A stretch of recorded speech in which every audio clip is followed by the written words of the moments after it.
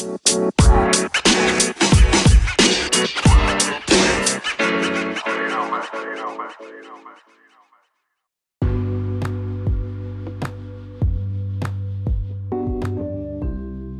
morning, Professionally Awkward family. I hope that you have your coffee because today we're going to be talking about tech news.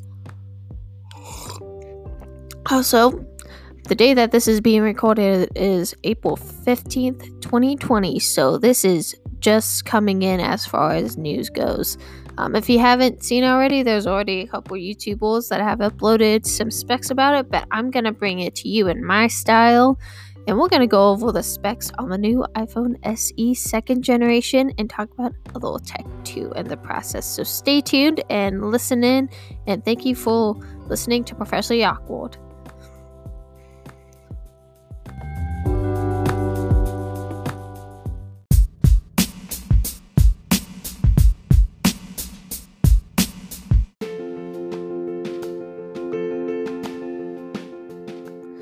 Hello, my name is Melanie, and as you know, as I just previously talked about, we're talking about the iPhone SE 2nd generation.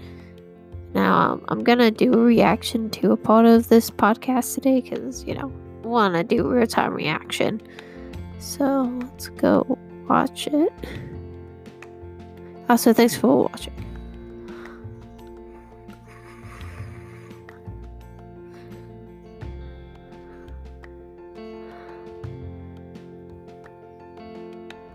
I thought I was watching a trailer, so let's go find a trailer for this. Okay, there's no trailer, but so with the iPhone SE 2nd generation, it comes with an A13 Bionic chip, which, if you don't know already, it's the same chip that's in the 11, 11 Pro, and 11 Pro Max. And pretty much the differences between that is it runs iOS 13 with enabled new intelligent apps, and then on top of that it has a Core ML, and then it enables great battery life. So the original iPhone SE, the battery life was not the best. This does not have that issue. It actually allows you to also do wireless charge, so that's a pretty big deal for a phone that's at the price point of $399. And then you can also do Wi-Fi 6, so that's going to be pretty fast. And it has a dual SIM reader. Then on top of that, it has a machine learning accelerators in the CPU. Now, the two prime differences of it is it doesn't do night mode, and it doesn't have the Face ID. Face ID is very convenient, but I mean, at that price point and knowing Apple and how they make their stuff, it doesn't have Face ID. But that still is, it's got the same processor as the 11 Pro, which is this year's newest phones as far as the 11 iPhone lineup. Yeah, that's what I'm saying. Now, what else? It also has a new camera experience. It has a 12 megapixel back camera that goes to 1.8 aperture wide camera. So it's the same camera that's in the 10 It's the same thing.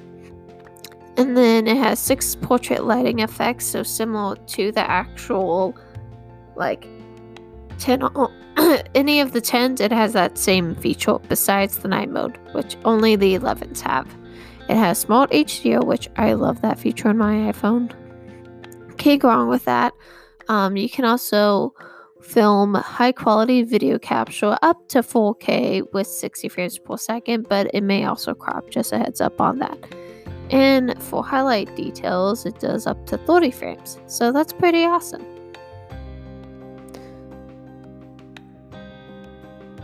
Now, what else? It does AR experiences, so we'll give you up to date news. Should mention it's compatible with Apple CarPlay, speakers, docks, audio, so anything that is smart home, wearable tech, that's going to be compatible.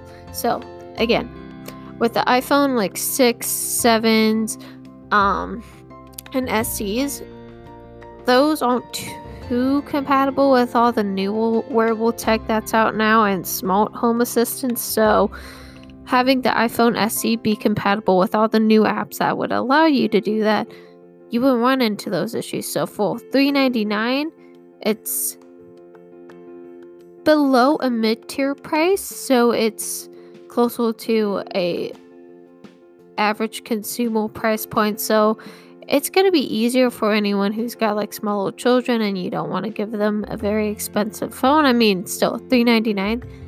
It's decently priced, I'd say. I mean, it's making it so you're able to do what you need to do. Comes with your 5-watt charging brick and then your 0.5 millimeter charging cord, so there's that. And then on top of that, it's compatible with all the updates that the 10s and 11s both have.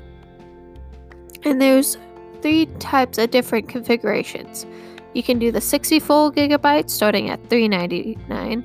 128 gigabyte goes up to 5 or 4. One of those like 400.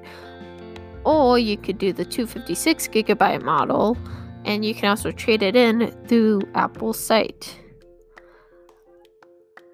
And then also, I don't know if you know about this, but anyone who buys a new Apple product and signs in with the new Apple product, if you wait within your Apple, your iCloud settings and everything, it will notify you that you get Apple Plus TV for free for a whole year. But don't sign up for it, because I got mine like a couple weeks after I actually activated and upgraded my phone. So just heads up, if you want to get that for a whole year, you can do that.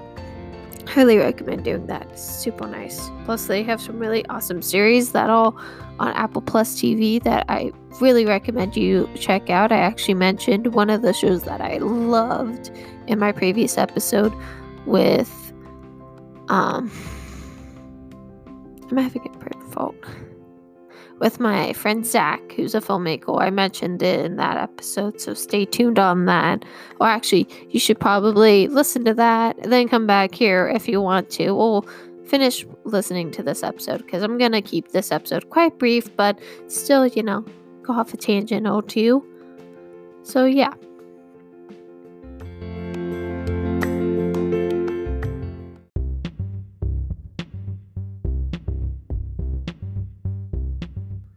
Okay, so update. I actually found the trailer for the iPhone SE, so we're gonna rewatch it.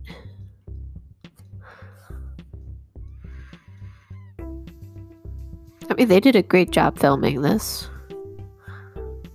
It's got a 4.7-inch display, like I already said.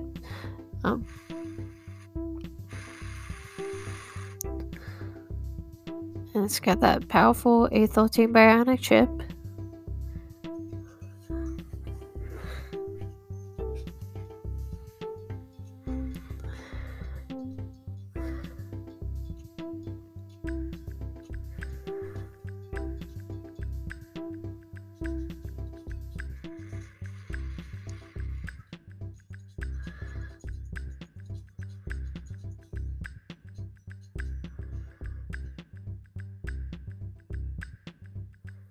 Honestly, they were really pushing the battery life on it just in that brief trailer, and I gotta say, it looks really exciting.